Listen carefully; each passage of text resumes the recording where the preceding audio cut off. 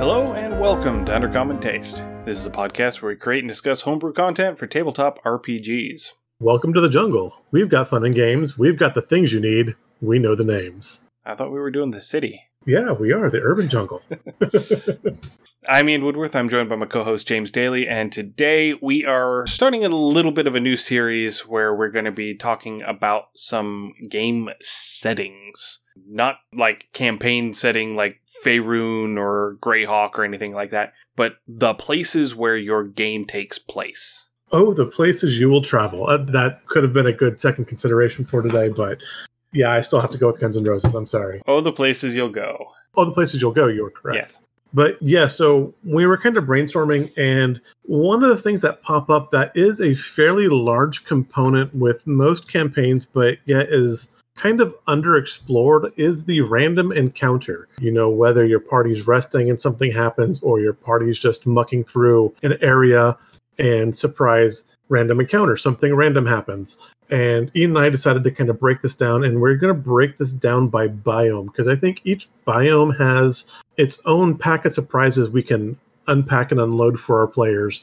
And with this, we kind of went a bit off kilter, but taking the urban environment as a biome, I think, is a good start. And so, as I said, we want to go through, discuss random encounters, how they're going to work, what kind of things your players might encounter. So it's not just the same, you roll some dice and, oh no, you get attacked by 3 skelly mans, roll for initiative. Right, because so very often random encounter means combat encounter. And, you know, just going through our everyday lives, granted we don't have all of these magical beasties that are surrounding us in our everyday lives that try to eat people, but by and large, you don't run into life or death combat situations just out on the street. Right. They're generally a bit more benign, and I think the one random encounter that often gets left behind in most homebrew content is the beneficial random encounter. You know what? Sometimes you get a cookie. Sometimes you do. Sometimes you just run into that one person who's feeling particularly generous that day. Sometimes you find $20 laying on the ground, you know? Hey, exactly. And so random encounters should be random. They should not always be adversarial. And so that is one of those things we wanted to break down. And with each environment we're going to go through, we're going to discuss what kind of groups we might find, how to generate these kind of random encounters for your players. So again, it's not just the same rinse and repeat every session. And we're going to go a little bit beyond just the random encounter too. We're going to talk about the sort of stories that you can tell in each particular setting, the sort of game styles that each particular setting might be better suited for. Things of that nature, because there's so many games that just have that generic, you're in the woods feel. Right. And so there's a lot of variance that you can get just by changing up the scenery. Absolutely. Because the scenery is part of the story. It is often unobtrusive in the background, but when it is there and important, it should actually be important. It should be something that actually has an impact on the story. And so that is something that I want us to explore a little bit and discuss and pull out some ideas on what we might be able to enhance in any particular scenario. Yeah, I like that. And this is one of the things that we've talked about with World Build with us and a couple of our other guests at various points. But that third pillar of, D&D and tabletop gaming is that exploration. And again, it is very underutilized. And so just wandering around can be a good point for adventure by itself and can lead to other story hooks coming through, not necessarily always to point A to point B, but often, the adventure is the journey itself. Right. So let's go ahead and get started. James, Alrighty. Whenever you picture a TTRPG in a city, what sort of things stand out to you? What sort of things would you be looking for in an urban game? So for me, for an urban game, particularly with TTRPG, again, where things are very much D&D based, I'm going to be picturing probably early Victorian, late antiquity city, cobblestones, walled city gates, that kind of thing. This isn't necessarily something that has to be, again, if you want to go steampunk, if you want to go modern, If you want to do something like cyberpunk, urban is going to absolutely shine in these aspects. So I think along with setting, your time frame is something important to picture. But again, it's going to be generally crowded. It's going to be dense. You're going to encounter a lot of various NPCs. There's going to be a lot for your players to do. There's going to be windows to look in, doors to check to see if they're locked or unlocked. There's going to be alleys. There's going to be paths. You're going to have huskers and buskers on the street. You're going to have con artists walking through. You might have some form of city guard patrolling. There's just, again, it's going to be very lively and very vibrant. Right. And one thing I do want to point out is that urban doesn't have to mean a city, per se. I mean, it can be that small village that your game starts off in at level 1. You know, it's a place where civilization has taken hold. Yes, it is not the wild. It is specifically not the wilds. So this could be something as simple as a little frontier town with half a dozen houses and a general store and like a station where carriages stop. So they have a couple of rooms to rent upstairs. They've got a little tavern downstairs where the travelers can stop and get refreshment on their way through. You know, that can be an urban environment just as much as the big city. And they're going to have some similarities, but they are also going to have very dynamically different vibes to them. I like that. So as you talk about, because again, when I think urban, I do think dense. But you talk about it not necessarily needing to be densely populated. The first two things that pop to mind is your, anarchist commune syndicate who are elected by moistened vents. Either that or something like an Amish community where, again, it is rustic. It is rural still to a point, but yet there is still a thriving community. The land, again, is processed. It is farmed. And so it is not wild, but it is very tamed, very agrarian, agricultural. I would say less so your Amish example, because they are still separated as one family per farm. And so you have that sort of sprawl. I get that. So you're thinking, okay. So you do still have to have a cluster of civilization. It's not enough to just have, sparsely dropped farmhouses, because that does get into more of a wilderness sort of situation. That is more of that transition between urban and wild. Okay, that's fair. I get that. So with that, the other thing I can think of is the old series of the Belgariad. And the main character growing up grew up on one of those. It was almost like a feudal farm, for the lack of better, but you had the landowner and the keeper of the farm, but then there was multiple families of farmers that lived on the property, and you had the smithy and, the storehouses and all that, but they all kind of lived together, and they never say specifically how many people were on this farm, but from the description of the number of families, I would say it'd be at least 20 to 40. And that would be sort of the layout of the typical medieval European village. You had all of the people living in their houses all sort of clustered together around the church. And then the fields would be arrayed around the village. And so in the morning, you would get up and you would head out into the fields to work. And then in the evening, whenever you were done, you came back into the village. Yeah. So that would be the most basic unit of this sort of urban environment.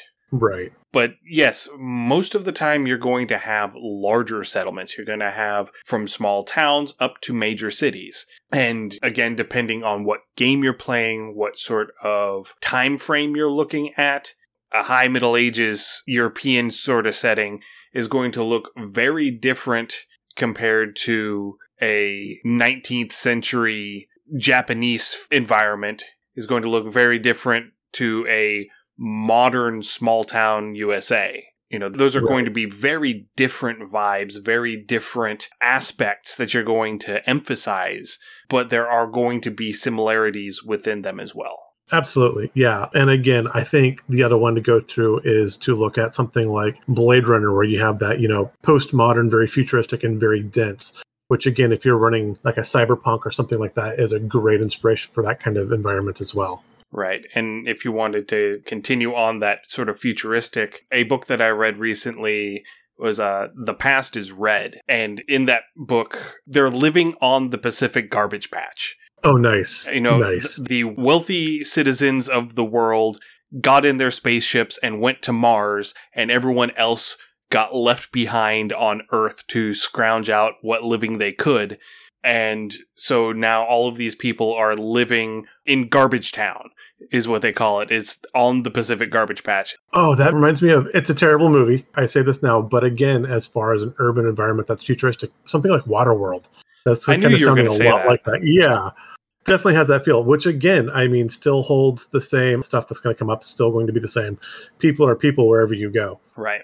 All right, so let's talk about a few of the aspects that you're going to run into in an urban environment. Okay. So first off, you're not going to have a whole lot of wildlife. And what wildlife you have is going to be specifically acclimated to be living around people. Right. So you're going to have domesticated animals, so farm animals, dogs, cats. You're going to have vermin, so you're going to have like rats and pigeons. And you're going to have some of those more opportunistic type creatures. Yeah, absolutely.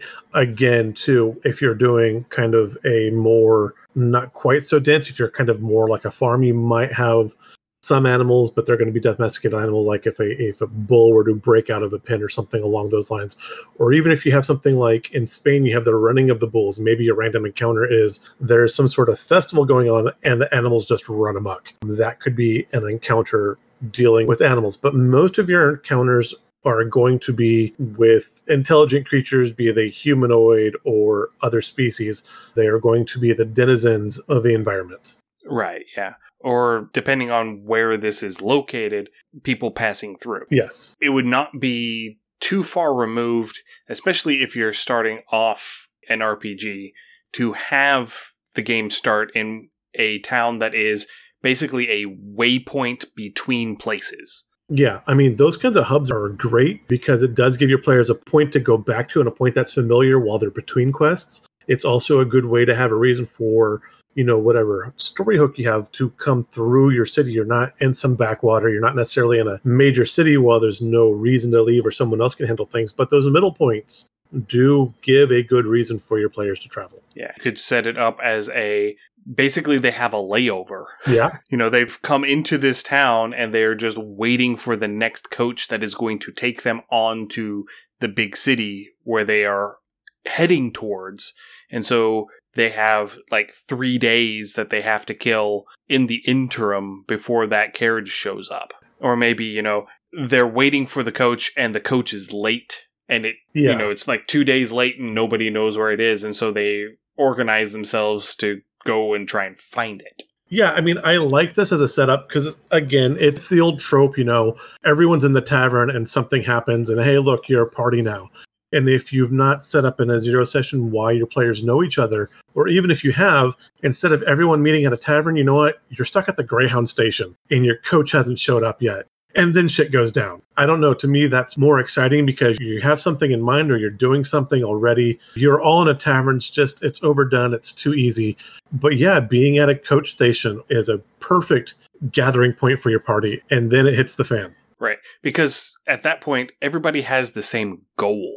Right. So you don't have to figure out why all of these people are going to be working together. They're working together because they all want the same thing. They all want the coach to show up so they can get where they're going. Right. They're busy people with appointments to keep and they have to get to the city and it's too far to walk all the way there. They have to have this coach or otherwise they're not going to get there in time. Right. And so we can do this. I think kind of going through, if we want to build up random encounters, and this might be something we do later or we can do this episode, but I think this is a good time for a table so we can kind of break up like what kind of things we're going to meet. Is it going to be a political group? Is it going to be a person? Is it going to be wildlife? Is it going to be beneficial?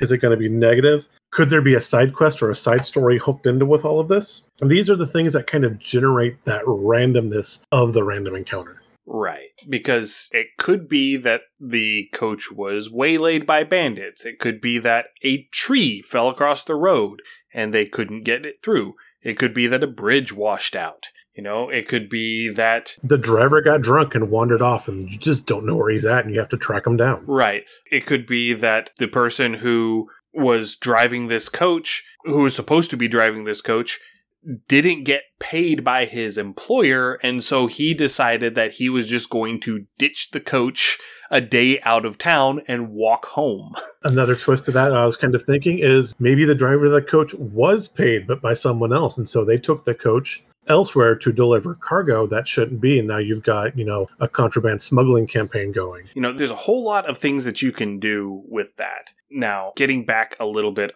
more on topic, because we're starting to skew a little bit.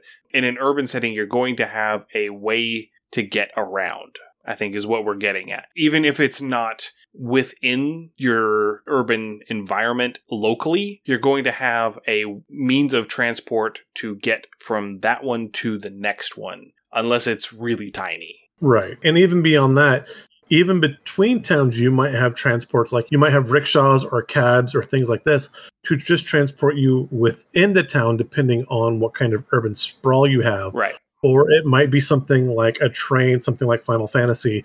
Or if you've played Dwarf Fortress where you have multiple layers, maybe these are like lifts and elevators that are going to take you to various levels of this complex or the city. Right. Because, again, we're primarily talking about a fantasy setting. So it would not be too far removed to say that this is a city, say, built into a cliff face, where you have tiers going up. And so you do have an elevator system to get from tier to tier.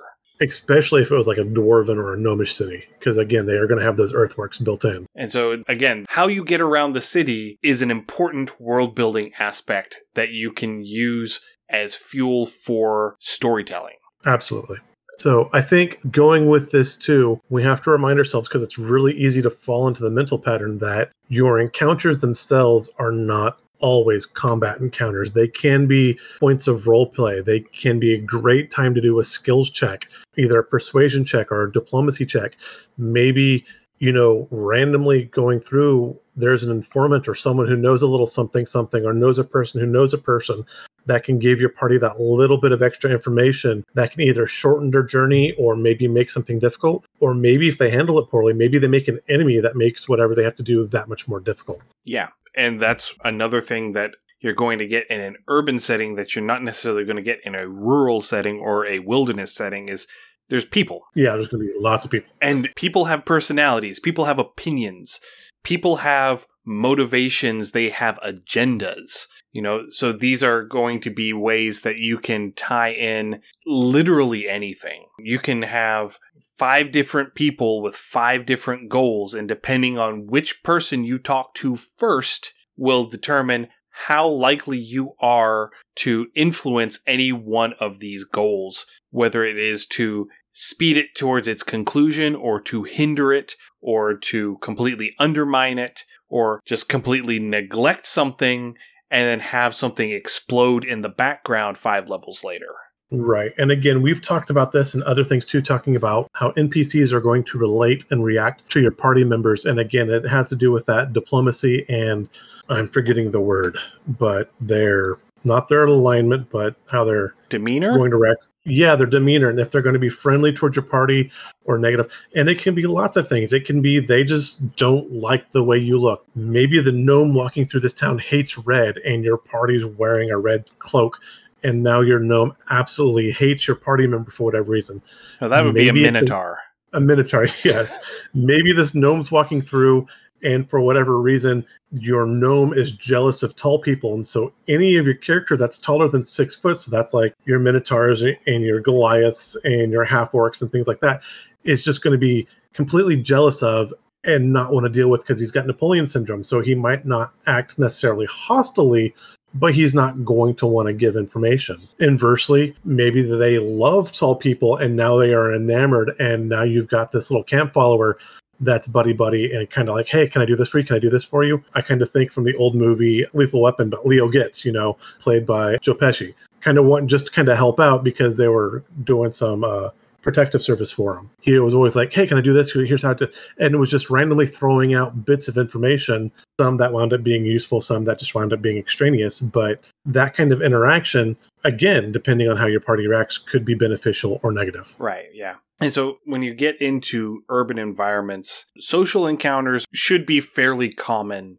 in your random encounters. And they should typically, unless you're going for this being a particularly rough part of town, they should typically not devolve to violence unless your party decides to go murder hobo. With that, I mean, just throwing out numbers, but if we're rolling a D12 or a D20, would you say probably 2/3 or 3/4 should be NPC to PC interactions, like person to person interaction?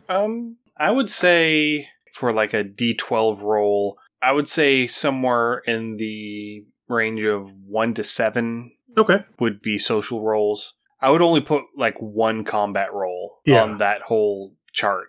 Yeah. Like specifically, if they roll a 1, that is where the combat happens. That's where you run into the gang of footpads that want to, loot your corpses, as it were. Right. Or, it could be a case of mistaken identity and somebody just really wants to punch you in the face. That could be, again, depending on your time frame too, or how dense your city. Pickpockets are a thing the world around, and they have been for a long time, and I'm sure they will be in the future. As long as there are pockets to be picked. Yep, and I could see that one depending, possibly dissolving into violence. The other thing, again, talking about this, and it would start off social, but having a con artist of some sort, trying to work some sort of gimmick or game on a street corner, or selling some sort of snake oil along those lines. And this could be another thing where using a demeanor system where, say, you roll 2d6, and the higher the roll, the more favorable the NPCs are towards you, where they're only openly hostile if you roll a 2. If you roll snake eyes. And then on the opposite end, if you roll a 12, they are your best friend ever. But most everything is going to hit in that 6 to 7 right there in the middle. That's going to be your most common rolls, and that is going to be indifferent. Yeah, they are too busy to deal with you, so unless you've gotten in their way or helped them or benefited them or hurt them in some direct fashion, they're just going to probably keep their head down and shuffle past. Yeah, so I do love these kind of interactions. So let's brainstorm. So we said a 7 on a D12. So again, we've got just outright hostile. That would be 1, so combat. 2 would probably be, again, maybe like I said, a con artist. 3, maybe a busker performing for money or someone begging for coin, however you want to do that. That would probably, that's going to be fairly common. A panhandler, that's what we want to go with. I would even go so far as to even abstract this more. Okay. So let's just say a 1 on the die is an openly hostile target. Okay. 2 to 3 is somebody that the party has to work to avoid a negative outcome. Okay. 4 to 5 would be, say, a completely benign, indifferent, no real chance of gaining or losing too much. So it's just sort of a truly random encounter, just running into somebody on the street. Okay. A 5 would be the chance to pick up something if they succeed on whatever checks they engage in. A 7 would be an almost guaranteed social benefit to the party. Yeah. Something like where that. They would get a benefit as long as they don't botch it. Yeah, so like the party's reputation precedes them and this person wants to help the party out, or again, they were sent with a message or some sort of benefit for the party. Hey, you want to go here? Hey, go to the stall and say so-and-so sent you, and they'll give you a deal, that kind of thing. Yeah, it could be a crier out on the street handing out pamphlets for the new magic item shop that has opened up around the corner. They're literally handing out flyers, 10% off your first purchase. Yeah, that'd be great. And honestly, when you come to magic items, that's nothing to sneeze at sometimes. Right. No, I love that. And that feels like a random encounter. Those that have walked through like a large city, something like New York or Frisco or LA. Yeah, you just get those random guys flipping cards at you sometimes. And it's like, oh, that looks interesting. Or you go there. Maybe there's an event or a show. Again, thinking about like the card flippers, and you go to the show. And if they decide to go to that show as a side thing, because it's a random encounter, you can use that as a hook for something happens at the show and start a whole link of side quests there.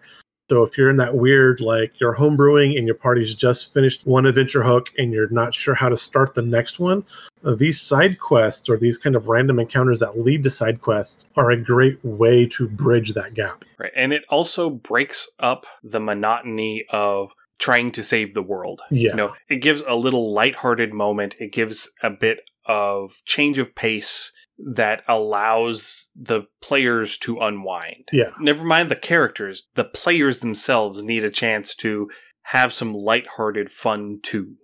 Right. And that is one thing with the psychology of being a DM is while those moments of stress and excitement are great, you can't keep that level high all the time without fatiguing your players and burning them out. So you do have to kind of raise and lower the volume from time to time. Right. Okay, so let's finish out this D12 table. Okay. So we've got 1 through 7 done. Okay. I think that the next few, let's say 8, 9, 10, are going to be exploration sort of things. Okay. So the first one would be, say, you're in the wrong place at the wrong time. And so something is going down, and you have to work the situation to avoid being either involved in it or framed for it.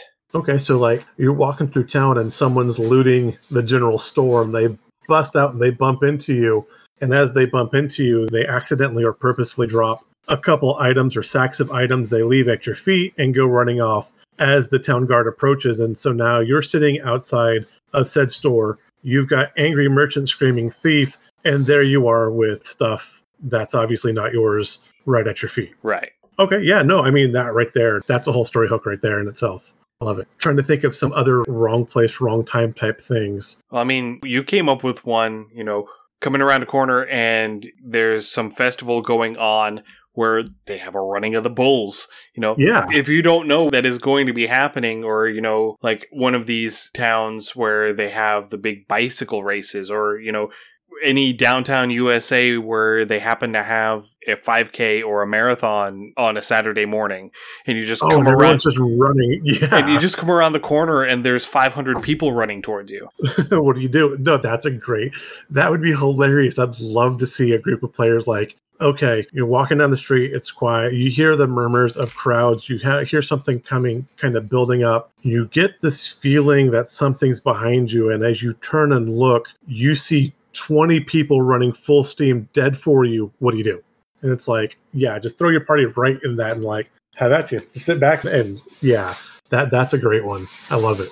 So the next one, let's say it is a getting lost sort of thing, whether it is, you were trying to get from point A to point B and you get lost on the way, or you decide to go wandering and explore the town. Just the whole thing surrounding it happens to be around not knowing where you're going to end up. No, I really like this one too. And again, in an urban environment, it doesn't fit as well, but a nature check or a survival check, just so you know do you know which direction north is? That is a check that is underutilized. And I think being able to know where you at in time and place is important. And that is one of the few places that the 5e Ranger does shine, and no one ever uses the check.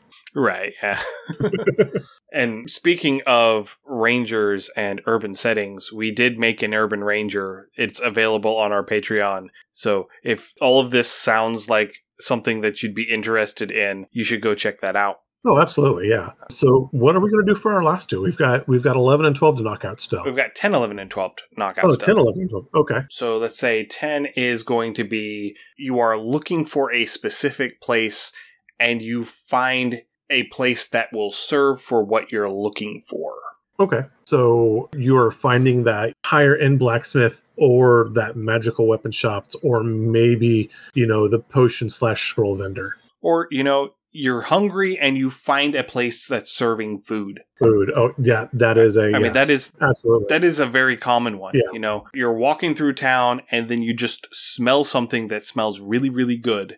And you follow your nose to this little hole in the wall where they're serving just the most amazing food ever. Oh my God, I love street food vendors. Why did I not think of this first? That's amazing. And honestly, tying this within, this kind of leads back into your social interactions, but a street food vendor, they're going to see a lot of people. They're going to know a lot of stuff, particularly they're going to have their thumb on the pulse of the streets. And so depending on how your players interact, how they do things, they could probably get some very good information about whatever they're looking for from said vendor. Yeah, or at least they will get directions to somebody who can tell them the things that they need. Unless they flub the rules, in which case they're going completely the opposite direction, which is also a possibility. Yeah. Or they're just not going to get anything and then they're back at square one. Right. That tends to be the default whenever you flub a social interaction in the real world. Yeah, you get nothing. Good day. You get nothing. You lose. Good day, sir. Absolutely. No, I love the finding of like a street food vendor. That makes me happy. Best funnel cakes around. There's this one spot that I used to go to all the time when I was at UVA called Marco and Luca's. It's this little dumpling shop where you could get an order of 6 dumplings for like $3. Oh, nice. And they were just the most amazing things ever. But they were in this little tiny storefront down an alley that you had to know it was there, or otherwise you have no idea that you can get this stuff there. That's great. That reminds me, I had an aunt that lived in DC for a while. I had an uncle who was a colonel in the Air Force when they were married. And her favorite thing to ask people is, do you know what's in the center of the Pentagon? Apparently it was a hot dog stand. Yes. So yeah, because I mean, everyone could get to it, but that is a perfect location for that kind of thing. You're going through the fortress and there's a food vendor in the fortress because they're going to get hungry. Yep. Yeah, my brother-in-law worked at the Pentagon for several years, and he told me about the hot dog stand at the center of the Pentagon. That's just the best business location ever. I love it. I got all the secrets. And yeah, absolutely. For me, I would totally have,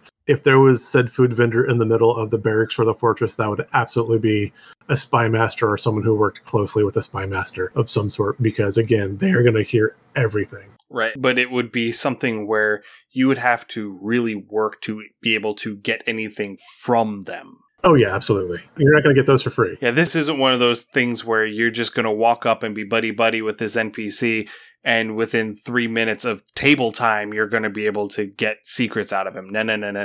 No, but maybe if you can find some ingredients and run a couple favors. And that's the other thing, too, is with all of these NPCs, as we said, they can lead to other side quests, and they can be a short little fetch quest, or they can link into larger stories. Right. All right, we got 2 more. We got 11 and 12 on this die. So I'm thinking 11 would absolutely be some sort of animal encounter. I was thinking that too. A hostile animal or a lost pet or something that's out of place, but absolutely some sort of animal encounter, because it's not impossible to happen in an urban setting. It's just less likely. Yeah. And it's not necessarily, it shouldn't be always a combat animal encounter either. Right. And by animal, this could be a beast, or this could be a monstrosity. This could be a dragon. This could be an ooze. This could be any number of things. Basically, this is anything that is not a person. Non-humanoid. Yeah. Anything that's not people, that would fall under this category. Yeah, no, I like that. And again, that can be, hey, you found a cat and you want to pet the kitty for a couple seconds, and maybe it follows you for a bit and that's it. Again, maybe it's got a name tag on it and it belongs to someone in the noble district, or a known smith or a known merchant, and you have to return their pet because heaven forbid their cat or their dog somehow get out, and they would be thankful for the return. Maybe it is a pack of vermin that come out and the vermin are escaping something, and so while they're running in a panic, they're running past your party, not necessarily attacking your party's just in the way, and that's a clue of some bigger thing going on behind whatever is scaring out these vermin. Perhaps the vermin are fleeing, and then you go back and maybe there is a hatchling, a wormling hatchling of some sort that's just spreading fire, breathing fire as it can, because why not? And it's freaking these vermin out and they're fleeing. Or maybe there's a flood or something that they're fleeing. But this could also be something like there's a carnival. There's a circus that has come in, and so they have, animals that are coming in to be part of the circus acts. And so again, it's not combat because these are all domesticated, or these are all tamed animals. They're not necessarily domesticated, because tamed and domesticated are 2 very different things. Very much. Or say they see the puppy, they want to pet the puppy. I'm gonna pet that dog. I pet that dog. And the puppy is a blink dog. Ooh. And so they go to pet the puppy, and the puppy blinks away. Okay. But the puppy is, you can still see it. It can only blink like 10 feet at a time. Just far enough. Yeah, just far enough. And, yes, I love it. And so now they are invested. They are going to pet this dog. That's right. I'm going to pet that dog. I'm going to boop its snoot. And so it becomes a thing of they're trying to catch this blink dog puppy because they want to pet it. And what sort of trouble do they find themselves in following this dog? Yeah, I love it. Maybe the dog's being playful. Maybe the dog is trained to lure people into something where, again, maybe you get surrounded and you are getting mugged or robbed or extorted somehow. Going back to the circus idea, I really like this too, because you have all of these animals coming in, and maybe something like a rhino or an elephant or a bear or a large bull gets loose and it's panicked. And so your party is going to try to capture or corral or animal check this animal. But if they get it safely without injuring the animal, they are going to earn the favor of the people handling the animals and running the circus, versus if they attack it and or kill it, then they're going to earn the ire of these people because now you've damaged their show and their property. Right. And if we're talking about a D&D sort of game, don't make them all just mundane animals. Throw a basilisk in there. Yes. Throw a behir in there. Throw in an ankeg.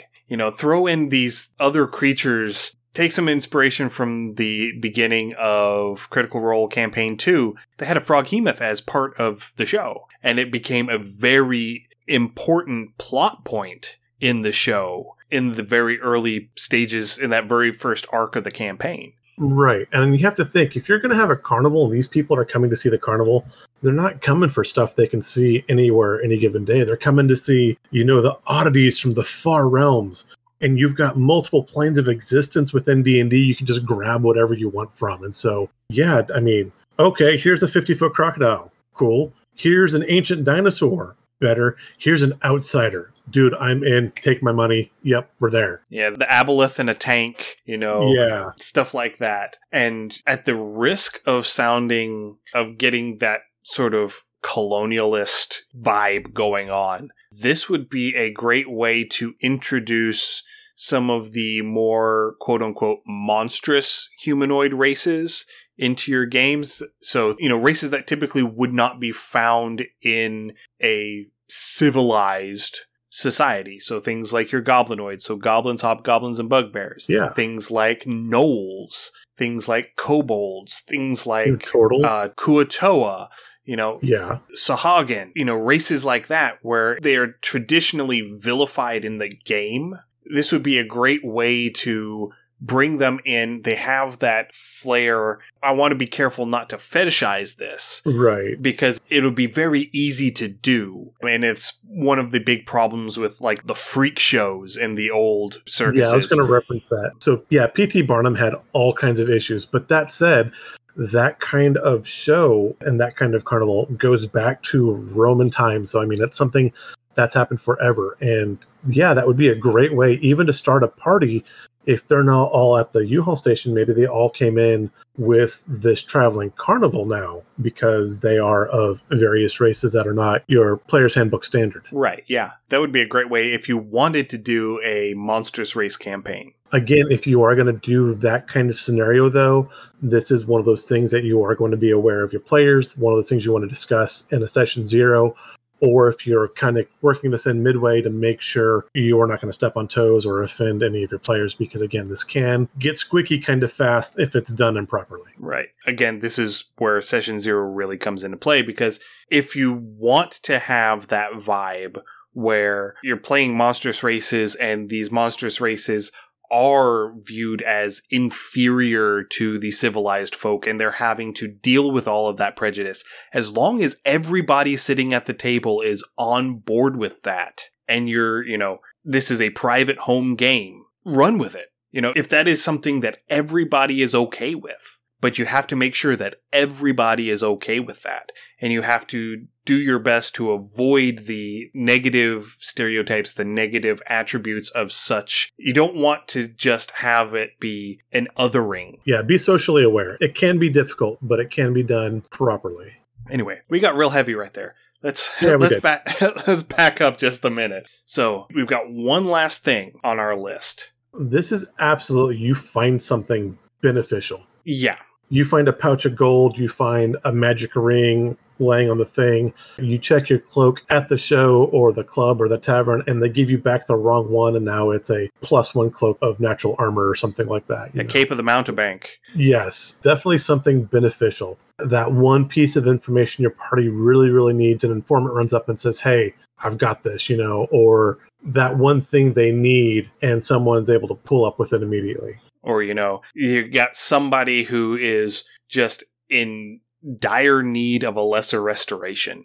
Somebody who has contracted some disease or been afflicted with some poison that they can't shake, or, has been stricken blind magically and they need that magical healing. You just swing around the corner and you run into this priest who's just out on the street, doing his sermon. He just wraps up his sermon and or maybe they're just hitting the fever pitch of their sermon and they decide that they're going to go and lay on hands, and they just grab that person out, and they happen to be a level 1 paladin, and they just lay on hands literally.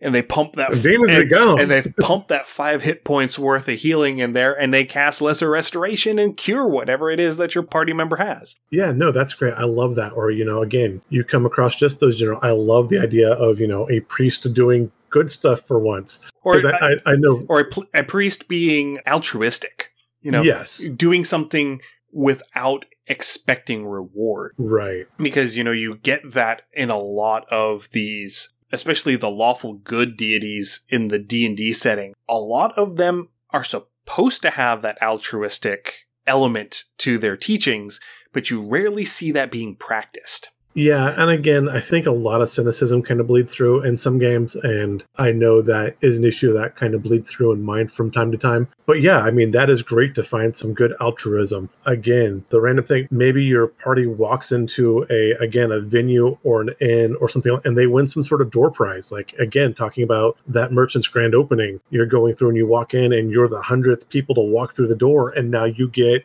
so much gold on a spending spree, and here you can buy whatever, this much gold and just pay the difference of whatever you're buying would be a fun way to do that. Yeah. And I really liked your coat check example that you brought up, because, you come in, you hand off your cloak, and whenever you're going to leave at the night, you hand them your ticket, and the cloak that they bring you back out is not yours. But, you handed them a mundane cloak and they're handing you a magical one. Now that puts that player into a scenario where they have to make decisions. Are they going to say something? Are they going to tell the person that, no, this is the wrong cloak? It's awfully shiny. And it's very warm. If they decide to keep it, what happens then? Oh, yeah. Because the person who owns that cloak is going to want it back. And they're going to try and find out where it went, whether it is the owner, whether it is the venue owner, whether it is both. We have two separate groups searching for you separately, independently, but both searching for you for the same thing.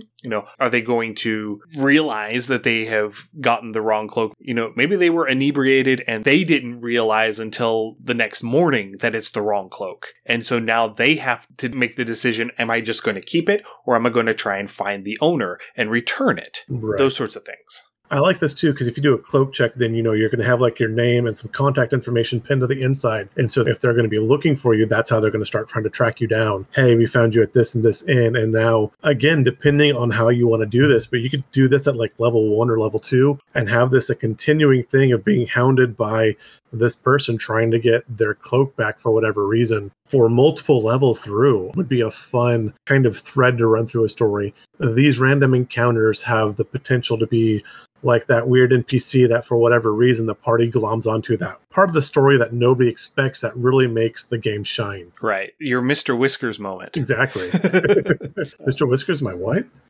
For those of you playing along at home that don't know about the Mr. Whiskers thing. So I was running a game where the party started in a city and they had a random encounter on their way out of town to go on their adventure, where one of them was approached by this man dressed in that stereotypical robe and wizard's hat, the blue robe and wizard's hat with the stars all over it, asking for help to find his cat, Mr. Whiskers. Mr. Whiskers being a Grimalkin who appeared again later in the game. See, he never specifically said it was a cat at the point. He just said, hey, will you help me find Mr. Whiskers? And given the mood of the table at that time, we took that completely the wrong direction. Yeah, it wasn't the first. It was the first time you took something completely the wrong direction, but it was not the last time. Absolutely. In that campaign. But yeah, so that's what I'm talking about with Mr. Whiskers. Yeah. And so I would definitely come up with some ideas for what sort of things you might want to have, depending on what you would roll on one of these checks. Maybe pull up one of the various adjective generators online, and so whenever you make your roll, you generate a random adjective as an inspiration to give you an idea of what sort of details you need to encounter, because you have the general outline with the number that you rolled, and then this gives you a flavor to run with. Absolutely. I think one person that deals with this really well, forgive me if I get the name wrong, is it Jack with Tales of the Manticore? John with Tales of the Manticore. And he's got several of these modules that basically do this thing where you have an adjective and a word, and he helps you kind of generate random scenarios for these things, and they can be extremely useful and a lot of fun to work with. And I think we are kind of slowly ranging on that for what we're talking about. Is this is a solid way to generate those types of situations if you are hunting for ideas. Yeah, and if you end up having a bigger city, expand your table from a D12 roll to a D20 roll. If it's a smaller city, shrink it down from a D12 to a D10. The bigger the city, the more options you should have. Absolutely. And so you're going to have various human elements throughout this city. You're going to have various infrastructure elements throughout this city that you can interact with, that you can be affected by. Maybe you're on your way from one part of town to another part of town for a meeting, and you get to the river and the drawbridge is up because there's a boat coming through the canal. And so you have to wait for that to go down, or you need to find another way around, or you got to make those sorts of decisions. And these sorts of things should not always be life or death threats. Yeah, absolutely not. No. Inconveniences should be common on this list. Yes, very much so. And levity is a great thing if you can offer levity in such thing. And again, that will help kind of some of that downtime, especially if your party's coming off some high energy stuff. Levity goes a long, long way. Yeah, don't make everything, you end up going down this alley and now you're getting jumped by 6 thugs. That sort of thing isn't common. Right. That should be an exception, not a rule. And just because this is, especially in D&D, a combat-driven game most of the time, this is a great way to use the other big chunks of the character sheet. Use your skill checks for this sort of stuff. Right, absolutely. No, I agree with that 1,000%. All right, I think we have rambled on for a good long while. And I think we have some good stuff. I think if we have some time, we should put this table down on paper so we have something feasible to run with and something physical. But this has a lot of potential, I believe. Yeah. So thank you all for joining us tonight. If you have any comments, suggestions, or ideas, send us an email, undercommontaste@gmail.com, or join our Discord and chat with us directly. You can find a link to the Discord in our show notes. We are also on Facebook, Instagram, TikTok, YouTube, Twitch, Mastodon, and Blue Sky. We're at Undercommon Taste on all of those. Come and check us out. We are on Patreon, patreon.com/undercommontaste. That's where our write-ups go. I finally have a write-up up. Woohoo! I got the counterflits done. I'm almost done with the free version of our poison crafting guide. Excellent. I've gotten the first draft done. It's going into revisions and edits right now. There's also going to be a patron version that is going to have tables with ingredients. It's going to have stuff that you can harvest from creatures from the various published books, specifically from the Monster Manual, but it's also going to have stuff from Volos and Mordenkainen's in it, and maybe be able to expand that a little bit further out. But yeah, so that is something that's going to go up onto Patreon for patrons whenever I get done with it. And hopefully whenever I get done with that, it's also going to go into our itch store. So undercommontaste.itch.io. That's where you can find our liminal horror adventure Beneath the Lake and my solo RPG Forever Home, which is still in the Solo But Not Alone 4 bundle, which is still open until, I believe, March 9th. Excellent. I think March 9th is the last day that is open. Last I looked, they were at about 77%. That was about a week ago, so they may have hit it by now. I don't know. I probably should have checked that before we started recording.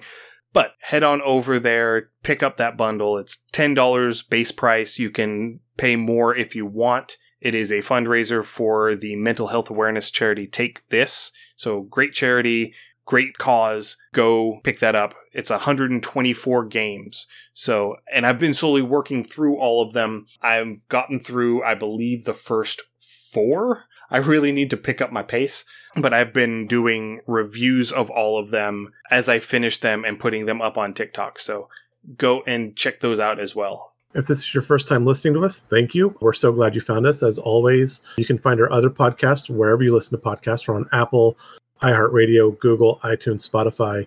Give us a rate and review. This helps increase our visibility and lets us know what you want to hear more of. Stay safe, everyone. We will see you in 2 weeks. We may actually have a live stream interview on Friday, March 1st.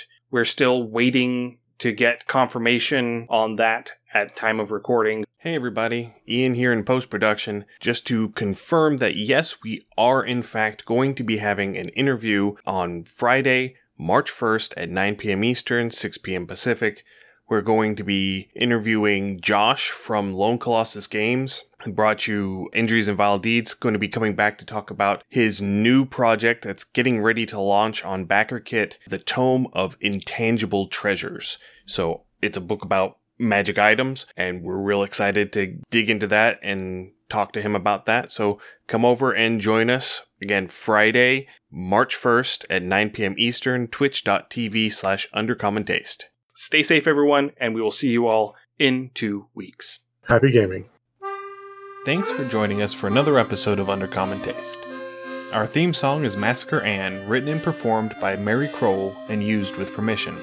You can find Mary online at marykroll.bandcamp.com or on Patreon at patreon.com/Dr. Mary C. Kroll. Our logo is by David Sutherland. You can find more of David's work on deviantart.com/David Sutherland or on instagram.com/Willex_73. We'll be back in 2 weeks, so stay safe and we'll see you then.